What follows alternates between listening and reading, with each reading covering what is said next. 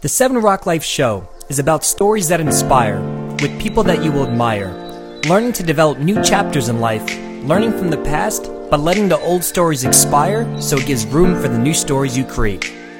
Our brand is about three things: victorious in your life, contributing to society, and having fun along the journey.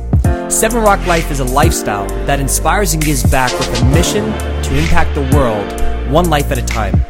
I'm your host, Steve Mazurko. Thanks for tuning in and being part of this journey. Enjoy the show.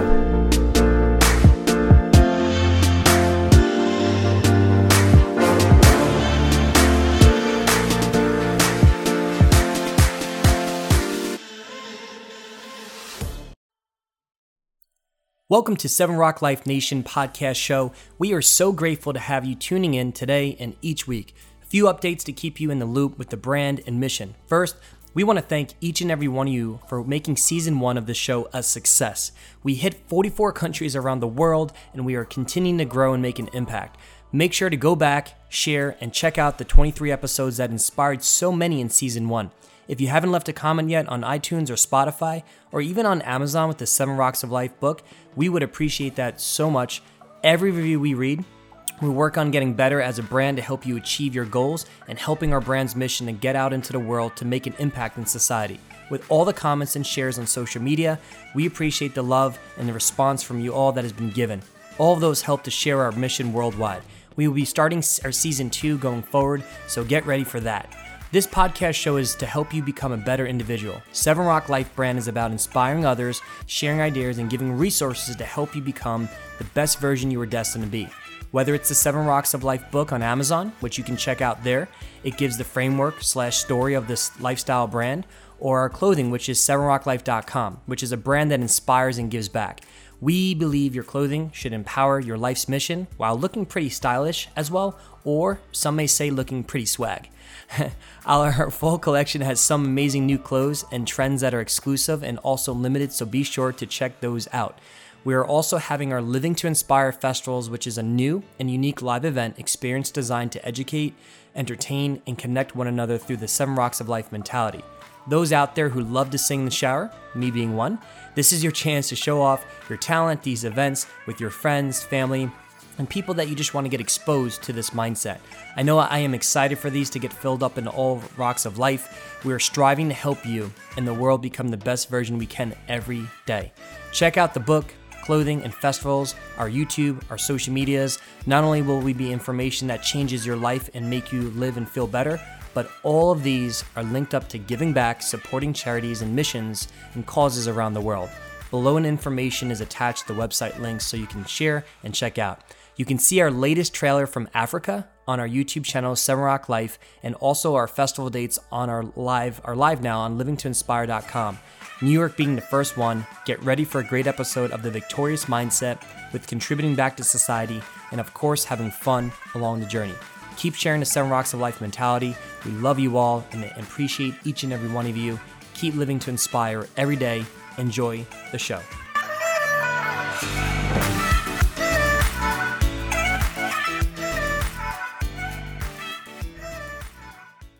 Hey guys, Steve Mazurko here. Welcome to 7 Rock Life podcast. I am here with an amazing gentleman here. Was able to meet Mr. Bob Cattell, and so excited to have him here. It's such an honor to have you here, Bob. And just a little background on Bob. So for the past 3 decades, his award-winning, story-driven keynotes have been kicked off in arena size. He's spoken to over 5 million plus people with events, The Power of Success with Anthony Robbins in Canada, USA, and Europe. He sets the tone and just inspires people through his seats and just dedication to what he does. And he also toured with Zig Ziglar, Colin Powell, Rudy Giuliani, Tom Hawkins, Brian Tracy, Terry Bradshaw, and Joe Montana and Lou Holtz, and over 4 different presidents. So it's great how we connected. We got to connect with Phil Town, which he's an amazing investor and just a great guy, and getting to see him speak on stage. So with no further introduction, here is Mr. Bob Cattell. Well, hi, Steve, and hi, everybody out there. It's just great to have you here, and thank you for, I know people are going to be impacted without a doubt, and the whole 7 Rock Life Nation, I was just telling Bob before, the whole brand is about VCF, victorious in your life, contributing to society, and having fun along the journey. And that's really what you represent. Just getting to know you shortly. And so we're excited. So tell me about, just your upbringing, where you come from, and share with the audience and Seven Rock Nation what you're all about. Well, I grew up in Cheektowaga, New York. It means land of the crabapple trees. Some people think that has something to do with my personality. So I grew up there. I played football. I was a track. I liked to pole vault. In fact, I tell people, up to 3 years ago, I was pole vaulting, and I am the United States Northwest Masters champion in the pole vault in my age group. Wow. The reason is I was the only one who showed up in my age group. They fall like flies at that point. That's amazing, yeah. What with your teens and into your 20s, give a little background of just things that you did, things you went through, and all that. Well, actually, I just had a lot of fun with sports. One day I found out that I could kick pretty well and that college scouts were looking at me. Ended up going out to BYU to play football. And I talk about, my first standing ovation of all time. 19,000 people jumped to their feet. Actually, 70,000 people jumped to their feet and gave my performance a standing ovation because I was on the other football team and I just missed a field goal. Oh, my gosh. Yeah. How was that? Well, I thought that was the lowest point of my entire life because it was a television audience, and I think everyone I knew... Oh, it was on TV? Yeah. Oh, my gosh. I thought it was my lowest point. I was wrong. 4 minutes later, I got my second standing ovation when I missed my second field goal. So I wasn't feeling good, and that was the first time I ever actually felt depression. Yeah. And I like what Paul Harvey said. He said, I hope one day I have enough of what the world calls success, so somebody asks me the secret of it. I'll say simply this: I get up when I'm knocked down. Wow. Now, I was just talking to you a little bit before, Bob, of just how you got into motivational speaking and just the psychology, because we're going to get into that a lot, and I know many people are going to be affected with what you've been through and being transparent and how you got through those areas and those downs of life. But how was it, with growing up and maybe battling with just, mental awareness? Because I know in today's world, mental awareness and mental health is huge. I had no idea anything was going on. I just stayed really busy from sun up to sundown. And I found out later in life, busy is an addiction. So that was my addiction. As long as I was busy, I was fine, and I was terrified of boredom. Yeah. And when did you start your kind of career and with touring with all those big names and all that? Well, my career actually started when I picked up a memory book, and my GPA went from 3.0 to 3.8, and I'm going, how come everyone doesn't know how to do this? So I'm going to teach them whether they like it or not. And I started going from classroom to classroom doing presentations and ended up teaching 3,000 college students for free how to have a better memory. So then I graduated and thought, I wonder if people will pay for this. So I actually sold it door to door. I didn't know how to promote a seminar, but I was selling door to door, and I go, okay. And I was making about $1,500 an hour going, this is way better than working for someone else. Then I went out to universities across the country. How old were you? 28. Did you always have this voice? 26 to 28. Did you always have this voice, though? Yeah. I've slowed down a little bit. I used to talk really, really fast. And I think communication in a way think about the voice and the sound that comes out of it. The way we say it, the words that come out. Words are so powerful, right? And it can hurt you, it can build you up. So did you understand the power of just your words and speaking at a young age, of how powerful it really was?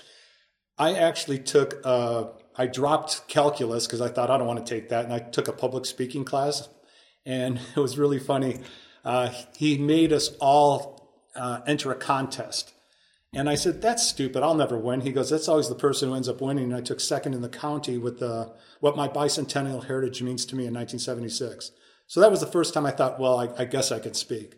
Then I kind of just dropped it. But then when I was in church, they said, because I joined the Mormon church back at BYU, and they said, you should bear your testimony.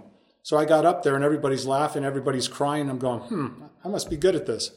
How old were you at the time? 18. Wow. Isn't it? It's interesting when you find your gift and you find just what you're able to do. You're like, it starts to make sense to you in your life.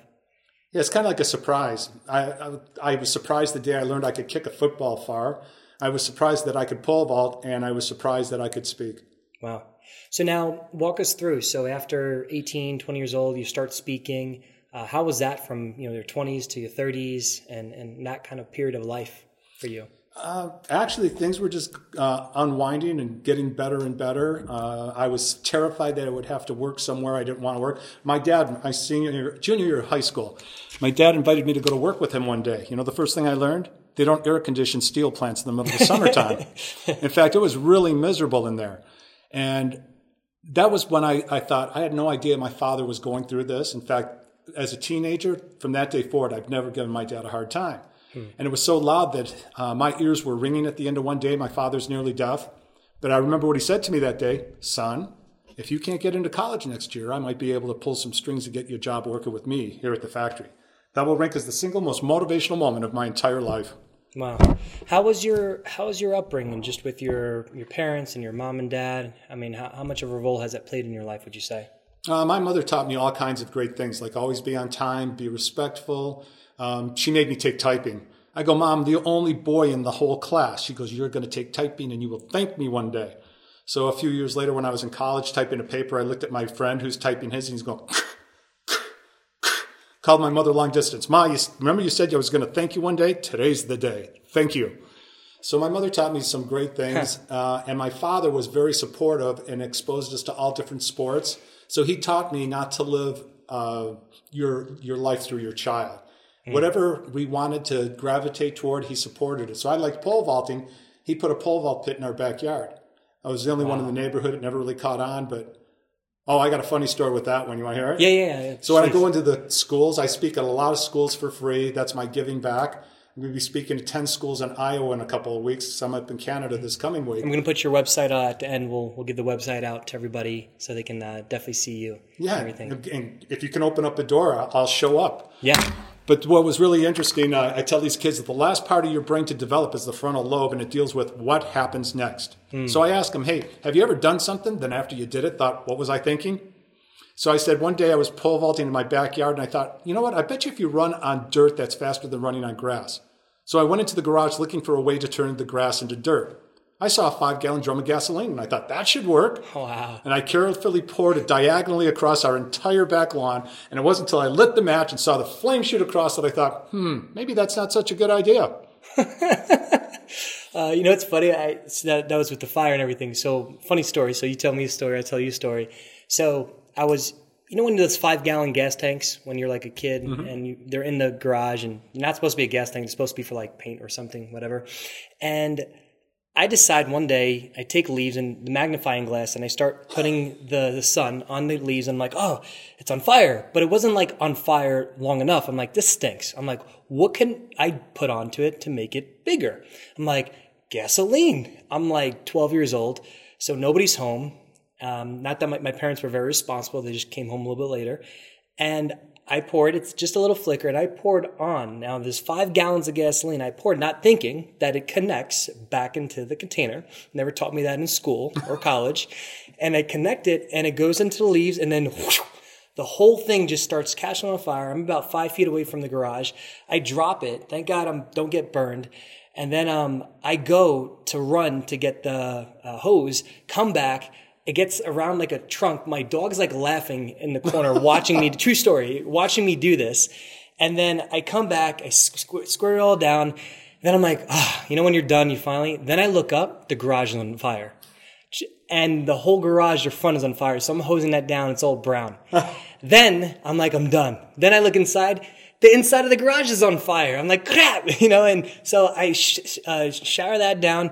Then I'm like, man, it's all brown. So my parents are coming home in 10 minutes, and then I'm like, I got to get this all painted. So I paint the whole thing, and they're coming home. They're like, wow, you're such a good son, Stephen. You're painting the house. I'm like, yes, I love you, Mom.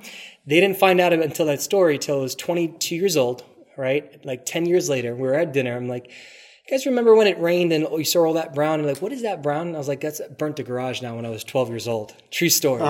So fire is very dangerous for us kids, as you can see. Yeah, it's amazing anybody survives. My son asked me, he's 28 years old, hey, Dad, have you ever gone over 100 miles an hour in your car? I go, no. He goes, I have. When did I ever let you use my car? For prom? How fast did you go? 118? Oh, my gosh. Yeah. Thank God for the PBA cards. So with that age, because I think, and we'll go fast forward a little bit as well, Bob, with that age at 20 years old, what are some of the biggest things you see? Because you speak around the country. We were just talking to some people in the hallway before that they battle with. And what are some things that you're more aware of now, that issues we have in today's society compared to maybe your upbringing? Well, my newest story deals with how I went from panic to peace, of a busy brain to a quiet mind. Back in 2011, I had an event occur, and I went into this massive depression, anxiety, panic. Wow. And it took a while to come out of that. And when I finally came out of it and started speaking about it, and I learned authenticity from stage. Most speakers, motivational or otherwise, don't let you know what's going on. They have a mask up, and I had a mask. And one day I'm on stage going, guys, I know why people end their life. It's not to end their life, it's to end the pain. And I watched all the walls. It felt like all the walls in the room came down, and it opened up a communication with other people. So I learned that you always show up as your authentic self. You get connected, and you watch for those conversations to start. So I'm at Utah State University about a year and a half ago, and I'm talking about movies of the mind and how to calm down. And the guy says, Bob, the biggest crisis on campuses across the country is mental health. I said, really? I started calling some universities and found out every one of them, it's going nuts. The counseling centers are overwhelmed. Then I started finding out this is going on in the high schools, the middle schools, all the way down to 5th grade. And the biggest contributor to this is the electronics that are around us. It's overstimulating our brains. Yeah, explain that, because you were telling me about that before. And go into depth with that, because that's huge with social media, our screens, and just the light that comes from it. Walk us through that. Okay, so there's 3 different things that are going on. The first is you're being overstimulated every time you get a notification. You get a little ding, you just got hit with cortisol, making you want to pick that thing up. And they did that on purpose. They have PhDs who put this all together. Wow. They are now whistleblowers. They were on TV telling everybody this. Then you get a hit of dopamine because you see something you like. So what's a variable reward? Why do people get addicted to slot machines? Because they win every once in a while. Yep. You never know when. And that's a variable reward. Well, what happens when you're scrolling down? Oh, look, kitty. Scroll. Hey, this is funny. And you get hit with that dopamine, and all of a sudden you're on your phone for 2 hours, and you were just going to check one little thing. So that's number 1. Yep. Number 2 is the blue light coming off. Oh, to finish that thought, we have 15th century brains with 21st century technology. Our brains simply can't handle that overstimulation. So if you go 3 or 4 days with no electronics, you actually start feeling better because it's not elevating the cortisol that's inside of us. So we don't feel as wound up anymore. And that's a huge reason why anxiety exists in today's world. We need approval from this, and we're getting approval from the wrong sources of life. Would you say that? Well, that's one of the 3 things. See, now what are our kids doing? When I was in high school, I had about 100 other kids in school that I compared myself to. Our poor kids are comparing themselves to the world. They're going to find somebody who looks like they have a better life than they do. So that social media aspect isn't helping. And then the third is the blue light. Harvard Health last year had blue light has a dark side, 4 ways that your brain is damaged by the blue light coming off. And people are going, really, the blue light? I do this for radio stations, for Fox. They said, Bob, we're surrounded by blue light. How would we know we're addicted? I said, well, can you put your smartphone in the trunk and not look at it for a day? Do you find yourself getting lost when you're online? So there's ways that you can get unaddicted, but they said, well, what are we going to do? Get blue light blocking glasses. And in fact, an optometrist told me that she's been wearing them in her glasses for 4 years. You can put them in any lens. If you don't need glasses, you can go down to Best Buy, and they have what they're called gaming glasses. So 100% blue light blocking, that's another thing you can do. Now, to get unaddicted, and this is what I'm teaching the kids. Yeah. It's called grayscale on your computer, grayscale on your smartphone. It's black and white, so that it's not so inviting. Doesn't end the blue light, but at least it's not as inviting. You can start weaning yourself off. Turn all your notifications off. And the third thing you do is I'm going to set a goal to go 15 minutes without looking at that phone. Then I'm going to spend 1 minute and see if I got any texts. Then go to 30 minutes, 45 minutes, an hour, until that's a tool for you now. I love the analogy of a hammer. A hammer does great things, right? You can build things with it unless you're hitting yourself in the head, damaging your brain. That's what that smartphone's doing. Wow. It's a great tool unless it's damaging your brain. Yeah, and even social media, it's a great tool, but a lot of times we're using it for the wrong reason. And I call it fillers. And fillers is the things that we don't really need to do, but it just fills up our life, but not productive, really unproductive things, right? So what are the 3 things again? You were saying blue light, right? Yeah, there's the blue light. There's the notifications. Social media, things, texts. And the third is social media. Yep. Yeah, getting the overstimulation of the brain is one, and then all the stuff you can see in social media psychologically isn't good. Because we never had this. This is all newer, 10 years, 11 years of things that we're adjusting to. So what's interesting in the state of Utah in 2013, it was reported that suicide was the third leading killer of our kids. In the state of Utah, it's now number one. Wow. In the United States, it's now number two. And each night, the emergency rooms are having 5 to 10 kids pop in. It's a common thing that's happening. Yeah. Well, I was telling you before writing my book, I went MIA with social media. And what I noticed is that, and getting back on them probably as you get this podcast, I'm on already, but I realized that I was able to remember things so much more. And also childhood things that were that stored in my mind were starting to come back. Can you walk us through like why that happens? Because you're more educated on that. Well, University of Utah, I think, was along with Kansas University. They tested a number of their students on problem solving and creativity. Then they went hiking for a week on the high Uintas. Afterwards, they increased by 50% in both those areas. Yep. Another article came out saying millennials are having more senior moments. Their brains are just too overstimulated. And we need the time to just be quiet. What are people doing in the time to be quiet? They grab the phone. You're at a stop sign. You're grabbing your phone. You don't have any time to just have a clear mind, and that's another problem. How important is that silent? Because we've talked about that in previous podcasts of silence and meditation. I know I've discovered that. I mean, doing karate years ago, we were taught to meditate and just focus on our breathing, right? So how important are those exercises of silence and meditation to get rid of the clutter out of our life sometimes? It seems to be very important because everybody talks about it. Go to any doctor or psychiatrist or psychologist. They're trying to calm you down and get into the silence. And if that smartphone's around, it's too inviting to just pick it up. Yeah, that's amazing. And what other things have you discovered? I mean, going into schools and speaking, you were saying you have something with Fox coming up, right? Yeah, Fox affiliates across the United States. Yeah. Between 6 and 10 Eastern, I'm going to be on different radio stations talking about that exact thing, that we need more silence, and that phone is getting in the way of that. Yeah, could you elaborate even more? Maybe some things that...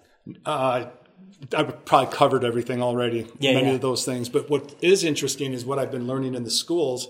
A year ago, I asked the kids, how many of you have an idea that maybe the smartphone isn't good for you? Nobody raises their hand. This year, half the kids will raise their hand, that there's an awareness. Another thing I learned, I asked 406 graders, how many of you have parents that keep ignoring you and they keep looking at their phone? Almost all the kids' hands go up.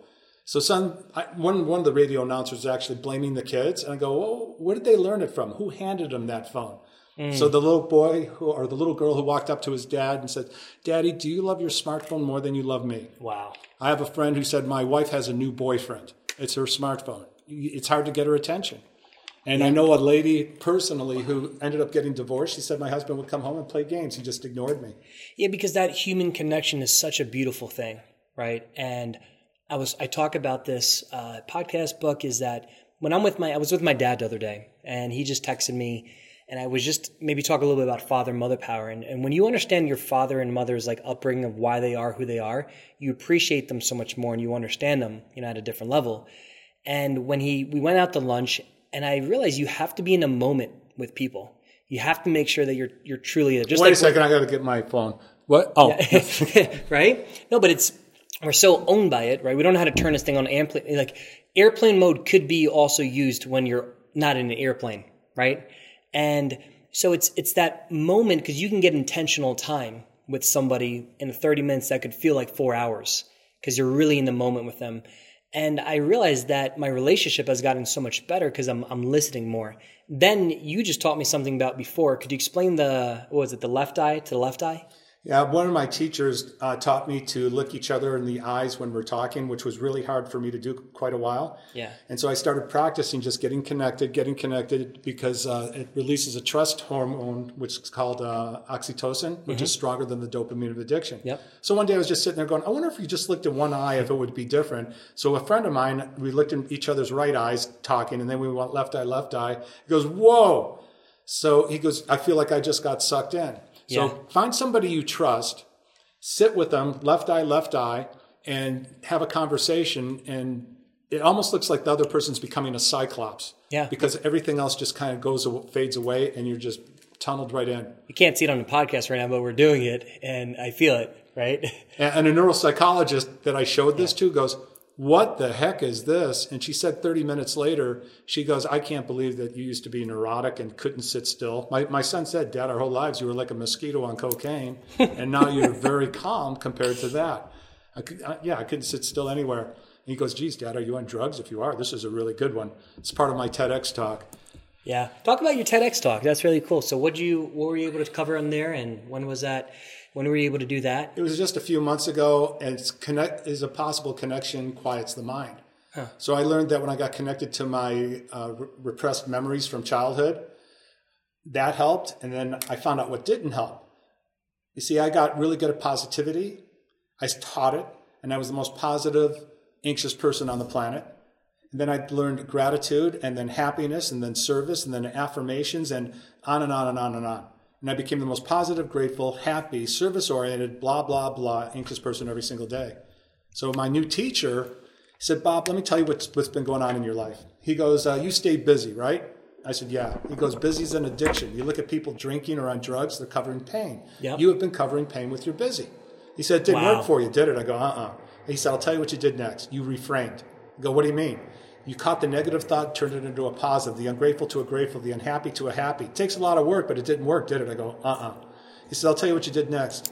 You thought if I serve enough people, I'm going to feel better. Bob, if you're serving others to feel better, you're going to burn out if you haven't already. It's duct tape. It's a temporary fix. It's a Band-Aid. I call it Band-Aids. And that's how you know it doesn't last. If it doesn't last, it's a Band-Aid. So I said, so what do you got? He said, I'm going to teach you how to get connected with yourself, and that's reflection. I'm going to teach you how to get connected with others, and you see if your mind doesn't start quieting down. And it got quieter and quieter till one day, through active listening, being able to deep listen, talk, and with nothing on my mind, just to talk to you. Yeah. And just to listen. One day I called him. I said, dude, what happened? What did you do to me? He goes, what? I said, I used to have to meditate to quiet my mind. Now it's just quiet. How's that possible? And he said, well, you got connected to yourself and connected to others. And I always say you need to date yourself before you can date somebody else.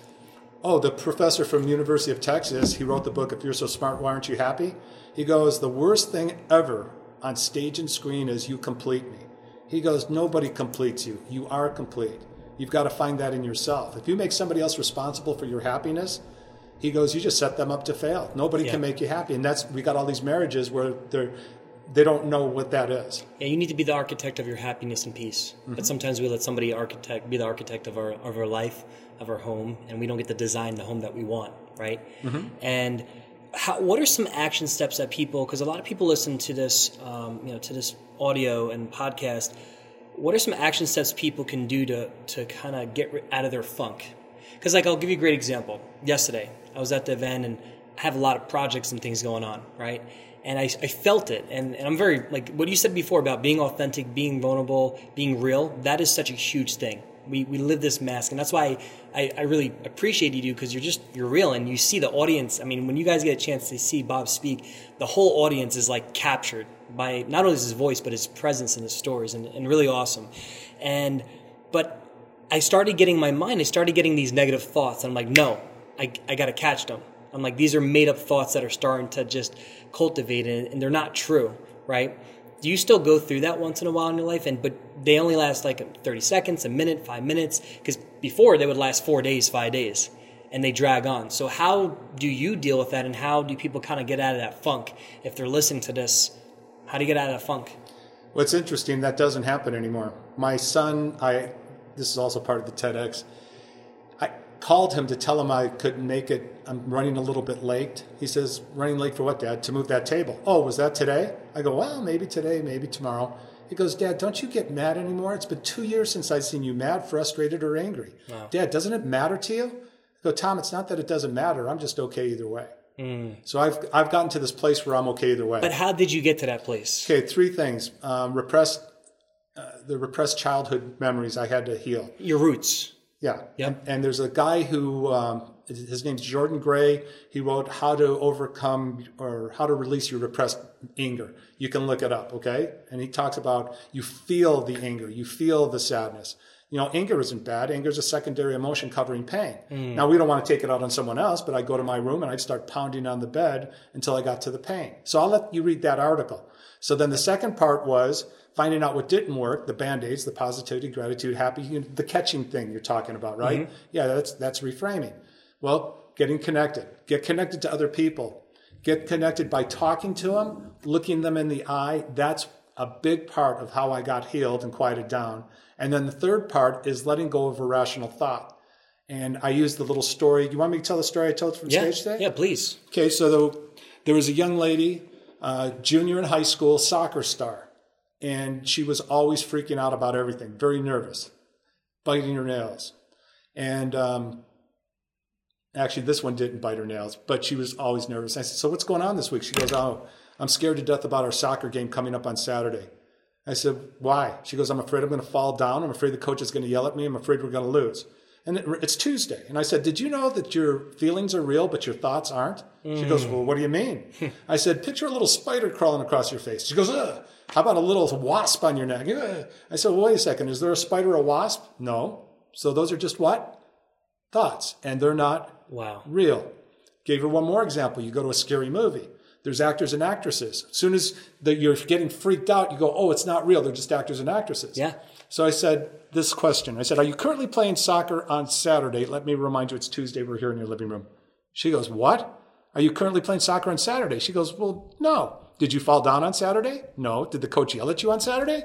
Well, no. I said, okay, would you agree with me? You are playing a movie in your head. I just wrote that. I said a movie in your mind. I was going to say that. You're playing a movie in your head. Nobody else can see it. And it's freaking you out. And it's not real. I said, would you agree with me it's not real? She said, okay. All right. Well, play the movie again in your head. How does that feel? Ugh. I said, okay. What would you experience? What would it feel like right now without that movie playing in your head? That's not even real. Wake up from the nightmare. Be right here, right now. What would it feel like? And she looked at her dad and said, I could be happy. Oh my gosh, it's not real. And she got it in a moment. Wow. It took me 3 months of reminding myself. And I said, look, when you're feeling that tension in your stomach or that yuck in your heart, or you're all wound up about future thoughts or past thoughts, you're playing a movie in your head and it's not real. Would you say that? One more thing. Yeah. She got angry a couple minutes later and I said, why are you mad? You know what my sister said to me 2 days ago? And then she started laughing. You know why? She goes, it's just a movie.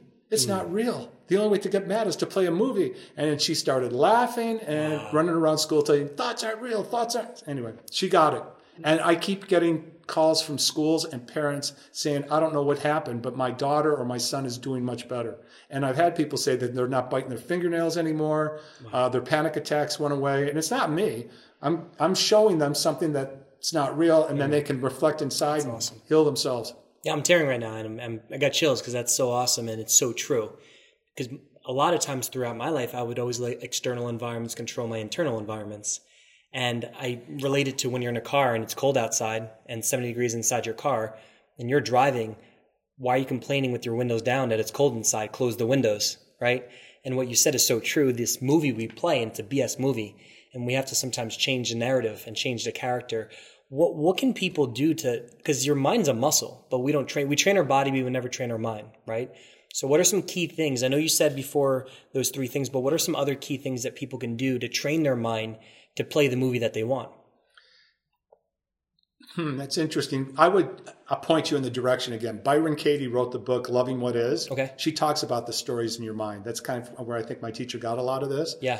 There's Michael Neal, who he's got a couple books out there, and he talks about stress isn't out there, stress is inside us. Mm-hmm. There's Jamie Smart, who wrote the book Clarity. Yep. And if you read those books, it pretty much gets you to where I am, because there's habitual thought, that talking that's going on in your head. And if you could quiet that down, there's the inspired thought. Mm-hmm. When do you get your greatest ideas? When I'm in the shower, or when I'm driving to work, or I'm on vacation, because you're not thinking, and bam, that inspired thought comes up. Why can't you hear it more often? Because your mind is making too much noise. Yeah, the VCF, Victorious Contributing to Society and Fun, came when I was in Vermont a few weeks ago, because I was free. I was away from the clutter of life. But it's so true with how when you clear that and you make the movie you want, you love your life. Life's amazing. And I think that's if you're listening to this, everybody has gone through that or is going through that, but to know that there is a new movie that you can play. And I think this expired stories is what we live in way too much sometimes in society. And we never create this new story. Would you agree with that? Well, I actually don't create any movies. I watch for that inspired thought to come up, and that becomes the new movie. High five for that. Oof, I love that. Who have been your biggest influences, Bob, and mentors in your life? People that you really have influenced you and mentored you? Back in college, his name's Rick Farr. Rick Farr was the one that I would always go to. I have this little philosophy. If you have a problem, if you complain about it, you become a victim. Be the student, find your teacher, make it happen. So I would go to Rick and ask him for advice or questions, or basically, you know what he really did? He was quiet with no judgment and let me figure it out myself. He was really good at that. Yeah. He's still my mentor to this day. He's in his 70s. I'm 60. Wow. So Rick had a great influence. I had two professors that got me back into college to get a master's. They said, we think you'd be a great speaker or trainer one day. Yep. And then James Hadlock and Dr. Manoff, those two guys were the ones who took me from panic to peace. Who's been your what's been your biggest thing that you enjoy about what you get to do? It is so fun to see people wake up and go, oh, like with memory. I teach memory skills. And they go, oh, I just did that. I just memorized 20 things hearing it once. And now it's, oh, the movie's in my head. To see those light bulbs go off in the audience is the greatest feeling. Yeah. And I'm sure it's when you see people get results in life, it's an amazing feeling. Right. Yeah. There's a lot of people out there that are coaching or whatever, and I'm going, well, what have you done? What have you gone through in your life? You know, I'm 28, I'm a coach, and I go, you know, make sure whatever you're teaching is helpful. But there are coaches that make you accountable, and I think those are great, because if somebody can't get themselves to do it, it's nice to have that accountability coach. You were saying 8 years ago you hit little rock bottom. 2011. 2011 you were 54, but you don't look 54, or no, you didn't. You look very young, by the way, and he has a full set of hair, and I don't. So God bless him, right? People actually said I look younger than I did before, because if you're all tensed up all the time. Yeah. By the way, in calming down, I don't need back massages anymore. My muscles aren't. So you save money. Oh yeah. So you save money by calming down. And my doctor just said, whatever you're doing, he goes, do you know how different you are, how calm you are? Yeah. And he takes me to lunch each year to see what I've learned, and I point him to the books. Yeah. Who else have you enjoyed? Because you've been around some really big people who have inspired you also. Well, Zig Ziglar inspired me. In fact, I remember when I spoke the first time with him in the year 2000, I watched him speak and I go, I suck. I'm not that good. Now I don't say things like that to myself anymore. Yeah. So now it's Loretta LaRouche. She's out of Boston. She's 80 years old. She's studied stress at Harvard for 15 years. She is hilarious, and she gives you great takeaways that you can immediately implement. She's just wonderful. What are some things that you learned from her? Well, basically I learned the belly laugh, the deep laugh. Yeah. We need a good laugh every single day. And Dr. Wayne Johnson? No, Dr. Gray. He wrote the book Men Are From Mars. Yep. Sorry about that. He taught me we need a good cry every day. But too many of us, he goes, you're human, Bob. We should cry every day. We should laugh every day. But that cry is like gratitude. I know that happens to me every day, every few days, just that cry of gratitude. That actually happened when we were just going, I want you to talk about Phil Town, and how you were able to connect with him. But I just going to his farm today, and 400 plus acres. He has 30, 40 horses there. And my brother looks at me, he's like, you tear? I'm like, yeah. I was like, because I'm just so grateful right now that somebody's opening up their doors to be able to experience and see the beautiful farm and feed us, and amazing piece of land. How did you meet Phil Town, and kind of get a little background on him? Well, we were just speaking at an event. That's how I met him. And then we would just have these philosophical conversations. It cracks me up. I remember one time we were driving from one city to another, and I'm just getting angry and mad about this argument we're in. And he finally goes, Bob, I agree with you. I just wanted to see how committed you were to your position. So it's just kind of fun. But even yesterday, we just talked philosophically about this or that. Yeah, because he's developed an amazing hedge fund and investments portfolios with Rule One. That's his book. And what have you seen being around him and being able to work with him that you've seen? How does he operate that's different, would you say?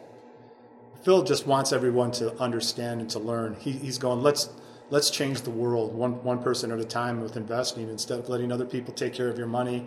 And what are they doing? They're not beating the market. So he says, let me show you how to invest like Warren Buffett and Munger invest. Yeah. And then he opens up the doors and says, I'm going to teach you. So that's his giving. Yeah. And that's huge. What do you love most about what you get to do, would you say? And maybe some good stories or experiences that you've been able to do that you remember, if there's 2 or 3 experiences or stories. What would that be? I love going into the schools, seeing the kids laugh. They're so inspired. And actually what I also like seeing is I tell these kids, look, if you're suffering silently, I say, come talk to me afterwards or go talk to one of the counselors or your principal.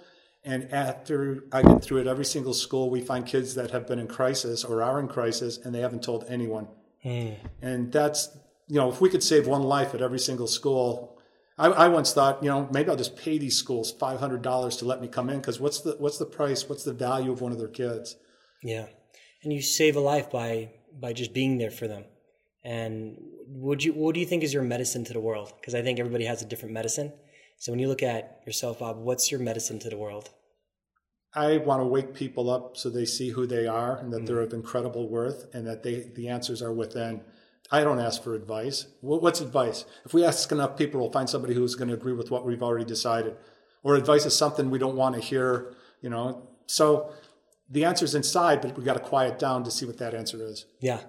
And this is good stuff. I hope you guys are enjoying this, and we'll wrap up with a couple more questions. So with public speaking, Bob, what are some key things with being able to communicate with organizations, with churches? People are youth leaders or business leaders. What are some of the key things to being a great public speaker and communicator to people? Because you do that very well. Well, would you rather read a storybook or a textbook? Stories all day. Yeah, so stories are powerful. Then there are those who love to preach, and then there are those who love to whom they are preaching or speaking to. So that's a big difference. Another one is a story will go preach versus testify. I heard it that way. So instead of preaching going, you need to do this, this, this, this, and this, tell them your story. Here's where I was, here's what I learned, and here's where I've gone.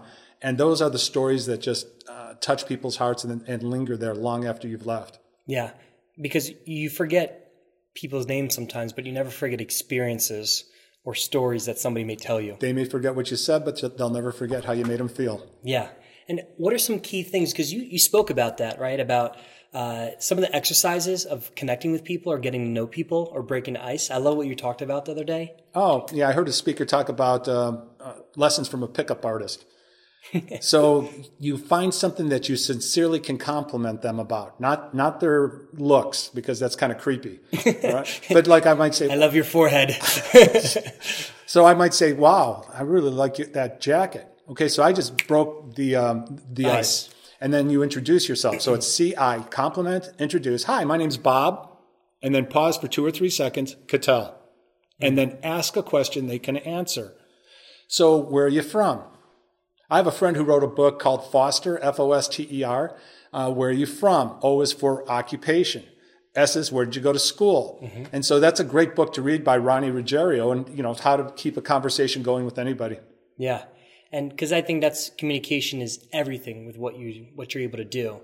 And being authentic, being real, and people feeling your heart. Because that's a big thing. When you lead with your heart, people feel it, right? So that's a huge thing. Now, you were going to touch base about the cookie story? Oh, the cookie story. Yeah. When I go into the schools, I tell these kids, do you know the great power you have to lift those who come into your space?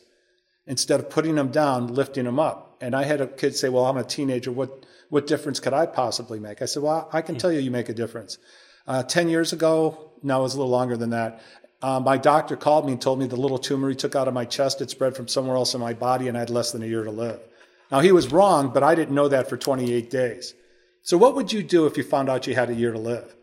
Well, I had already learned gratitude, so I picked up my camera and I started filming. And I said, kids, I just found out I've got a year to live, and I want you to know I'm grateful for every day of life I have with you. So you had that tumor, and they told you they had it, because I remember the story, you had a year to live.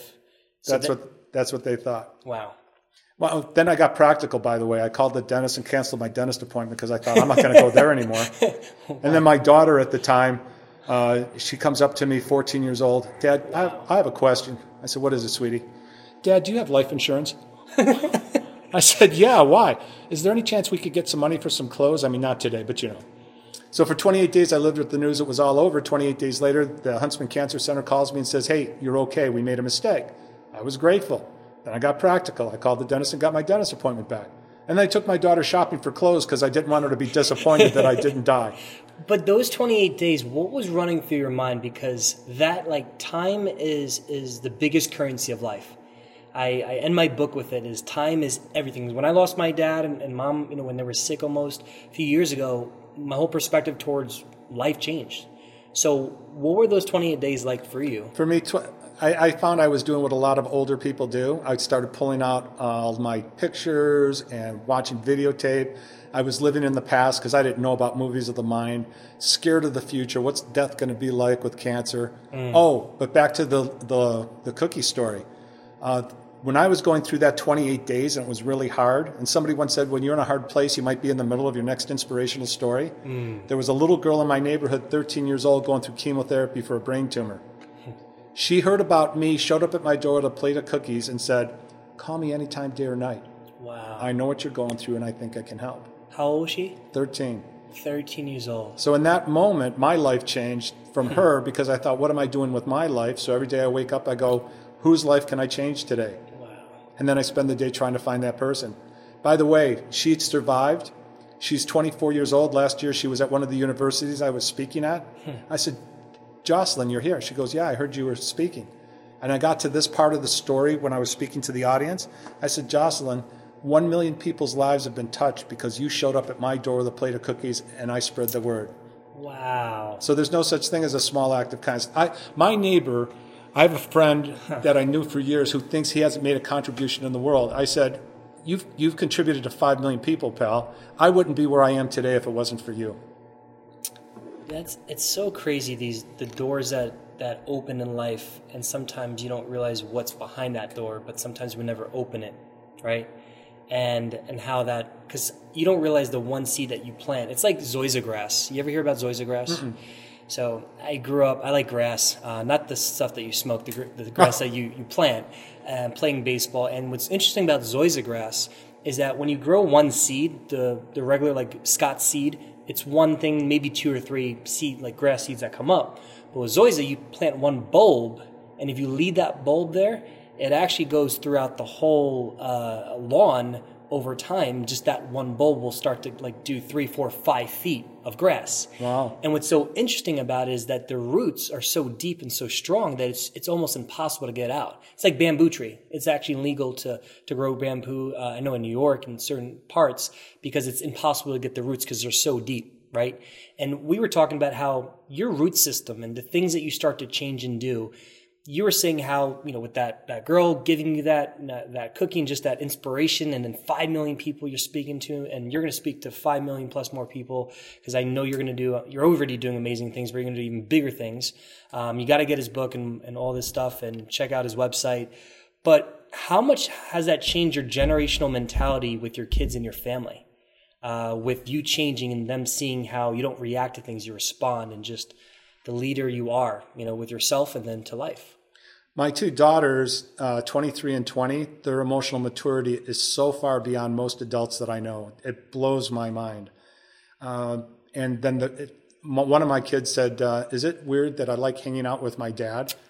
So as I changed and healed inside, it attracted them to me. One of them said, in fact, this is a great moment. I was sitting with my kids a couple of years ago around the table, and they all tightened up. And I go, guys, what just happened? Dad, we just don't want to disappoint you. And I found out judgment is a connection killer. So I wrote them all a letter that night, and I said, there's nothing you can do or not do that will ever disappoint me. You don't have to earn my love. I'm your dad. Wow. You don't have to perform to get my love. And I watched the relationship start changing, and the last one finally said, I finally believe that you've really changed, Dad. So in me changing and healing me, there's so many people want to heal their wife, or they want to heal somebody else. Go, heal yourself. You can't do anything for anyone else. Yep. Wait, get healed, and it attracts people to you, and they'll go, how did you do that? Did you always know that in your life? Like that's what needs to be done, or is it things that you just discovered along the way? No, I discovered it along the way. Judgment's a connection killer. A great example of that. There was a young man, he was in his 20s, and he was rejected from the military. And I went to visit him because his mom wanted me to. And when I walked in the door, old guy, wall goes right up, right? Show up as your authentic self. And I told him, I've had struggles too. Wall comes down. 2 hours later, he goes, you're not like other adults I've ever talked to. I go, what do you mean? He said, you don't judge. I said, how did you know that? I told you I did drugs with my friends 2 days ago. If you had lifted an eyebrow, we were done. But you accepted me. His mother calls me a couple weeks later, says, what did you say to him? I go, I didn't say anything. I sat there with no judgment, and he solved all of his own problems. Yeah, because you just love them regardless. Yeah. I just said that to my mom and dad the other day. I said, I never wanted to do drugs or different things. I was around it where I grew up, but I remember my dad and mom saying, listen, we're going to give you freedom. We're going to let you go and enjoy, but just don't let the family down. But we trust that you'll do the right thing. And they gave me that freedom. So when I would see the drugs and different stuff, I was like, nah, I'm good. Plus, I was afraid of my dad's Italian belt. He had like an Italian belt buckle, like the eagle. So I was like, that thing could work on me, and I don't want that to. But it was like you give that space, because sometimes you could be overwhelming to your kids, right? So being a parent, and some parents that may be listening to this, what's some of your biggest parenting advice?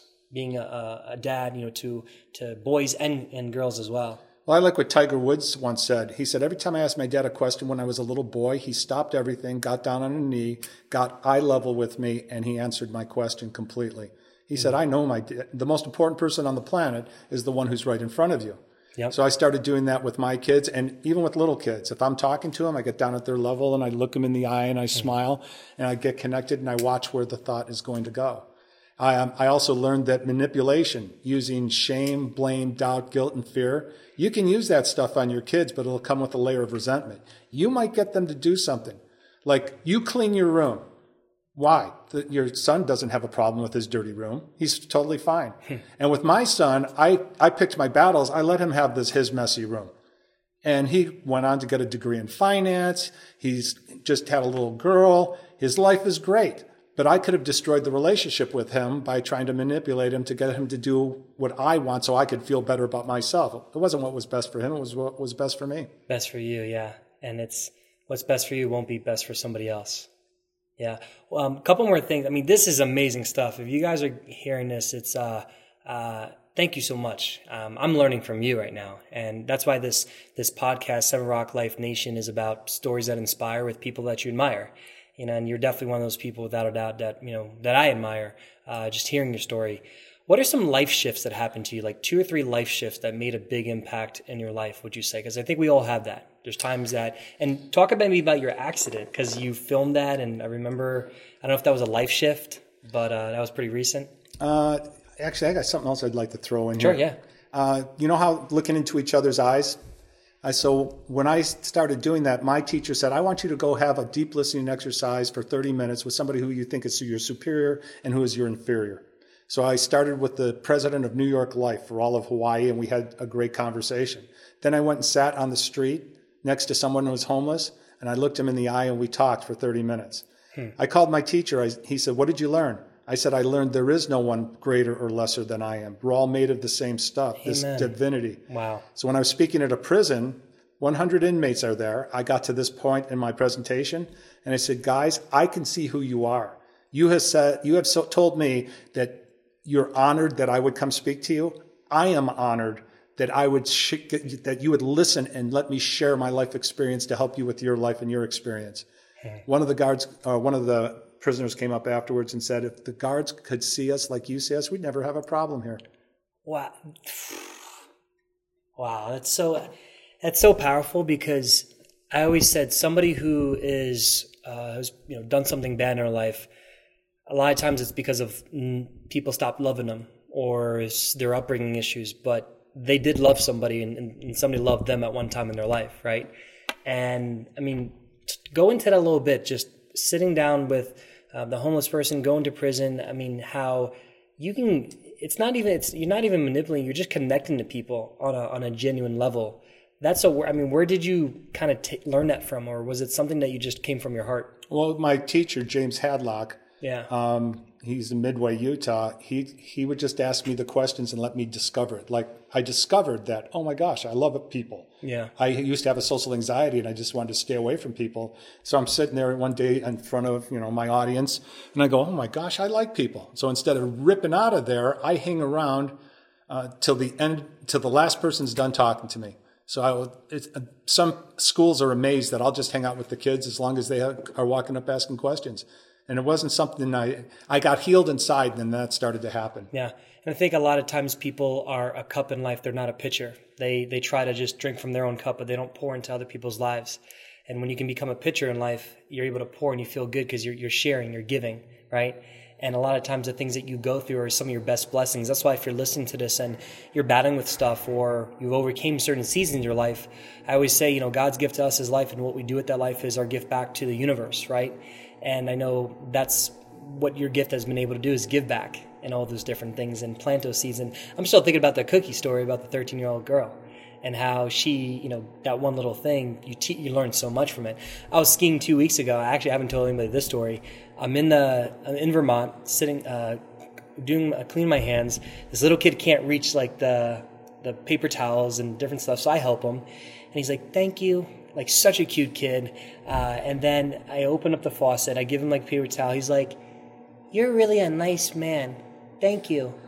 And walks out. I'm such a baby. I start tearing. I'm like, he's like 4 years old, 5 years old. And I'm like, are you kidding me? Like how that, just so genuine, so real, so authentic. And I think sometimes we become so jaded towards life. And I don't know if you said that today about certain things that we say now. We didn't have that as a kid. It was imprinted in us in society. Yeah. Nobody grew up with the words, "I'm an idiot." Yeah. Yeah. You don't born in like a little baby like, "I'm an idiot." And they're like, no, it's like they're fun. They're curious. They want adventure. I think when we get away from fun and adventure, we forget that kid-like. So, with wrapping up, just one or two more things. Talk about maybe just being able to get your mental state into a positive mind, to stay youthful, to stay young, to stay fresh, like that kid. Well, my experience has been as I got healed, it just came out that we're made of that stuff. We're curious. Being curious is so important. I remember a job that I had when I first got out of college. I was working for somebody right after my bachelor's degree. And at the end of each day, I came in with 3 or 4 pages of questions for him. And 30 years later, he retired. And I says, "Hey, remember I used to come in with all those questions?" He goes, "Uh-huh. In 30 years, how many people did that?" He goes, "You're the only one." Wow. In the book, Think Like a Freak, it said the most difficult thing for people to say is, "I don't know." I live by "I don't know." If somebody says, I just go, "I don't know. I don't know how to get there." And in life, you learn so much more instead of going, "I'm going to figure it out myself every single time." And do you know Shad Helmstetter? Have you ever heard him? He talks about what do you say to yourself, when you talk to yourself, and just the words that you say. Do you believe in self-talk and just how important that is?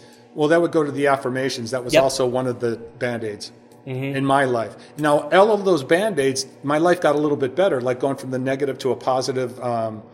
So there's this gal I know, and she's one of the top salespeople in her organization. And I said, "You don't need this positivity model. You're one of the most positive people I ever met." I said, "Were you always this way?" She goes, "Oh, no. When I was 13 years old, my teacher gave each of us a piece of paper and a pencil and said, keep track of how many times you complain." At the end of the day, she said, I filled up the entire paper. She goes, "I was appalled." 13 years old, she rewired her brain, and she said, "I'm going to go 15 minutes without complaining, then an hour." Then she doesn't complain. I haven't had a complaint in years. And the way to get to that positivity model, if you're listening, every time you go, "It would be better if," you're complaining. You're not happy with what is. Yep. So catch yourself every time and go, "My life rocks." Why? Because it could be worse. Wherever you are in your life, you are between better and worse. And if you're focusing on "it would be better if," it creates a negative emotion. My life rocks. Gratitude. It could be worse. And so that's what happened with that car accident. I got in a rollover. I thought I had a broken neck. I'm laying on the ground, and I've got footage. You saw it today. Yeah, sorry. And here I am with selfie going, "Hi, everyone. I'm grateful. Just got in my first car accident. We rolled twice. You've got a neck brace on, and you're telling, "Hey, guys." Yeah. I was like, are you kidding me? And then I go, "And my phone is bent a little bit." But you rewired your brain. But yeah, that after going 8 months of going, "My life rocks," that was the day I went, "Oh my gosh, I had the greatest day of my life talking to the guys in the hospital. And by the way, it wasn't a broken neck. I broke my clavicle. That's why I couldn't move my head at all. In fact, do you remember I was on the gurney? Yep. The first hospital, their x-ray machine didn't work. So they rolled me across the street to the other hospital. Why go around the curve when you can go over it, right? So I'm stuck for a second, and the guy notices the sun's in my eye, so he puts a blanket over my face. I go, don't do that. I think I'm dead. I thought it was hilarious. And then I'm pointing up laughing because, guys, look, there's 2 vultures circling right over my head. Oh, my gosh. But that day was awesome because I was going, it could have been worse. My life rocks. Wow. Where was that again? That was down in Mexico. In Mexico. North of Cabo. Yeah. But your perspective towards life, it shifts and you rewired your brain. And gratitude and appreciation is, I mean, when I saw that video, I was like, wow, it's important to be able to do that, right? So that's good stuff, guys. I know you guys got a lot out of this podcast. Last 2 things is, where can people find you, Bob?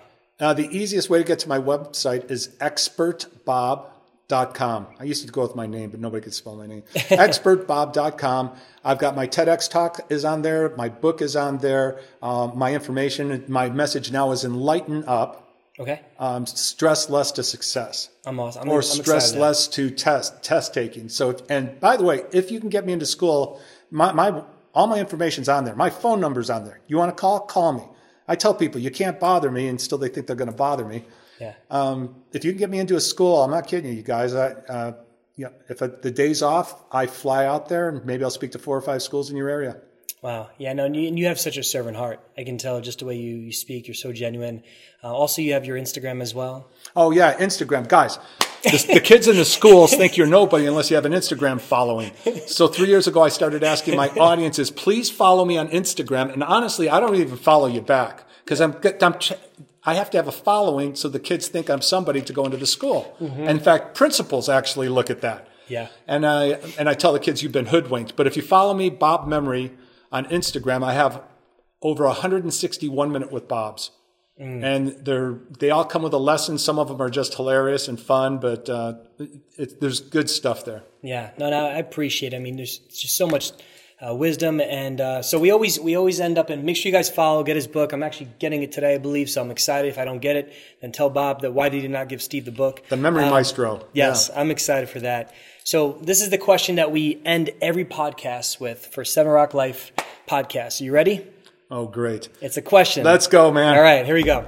So if you had a billboard for the whole world to see, what would your message be to the world? Lighten up. Why? It's all a movie in the future and the past. You're having a great time right now in the moment. Live in the moment. See if you can get there, because that's where life exists. Thank you so much, Bob. Bob Cattell, guys, watch him, follow him, and he's going to continue to do big things. You're going to be on Fox this upcoming week with and he had his TEDx talk. Just good stuff, and listen to this a lot. Rewire that brain. Thank you for listening to Seven Rock Life podcast. Leave a review with any things you got from this. We appreciate all the support. Love you guys. Have a great, great day, and take care. Peace.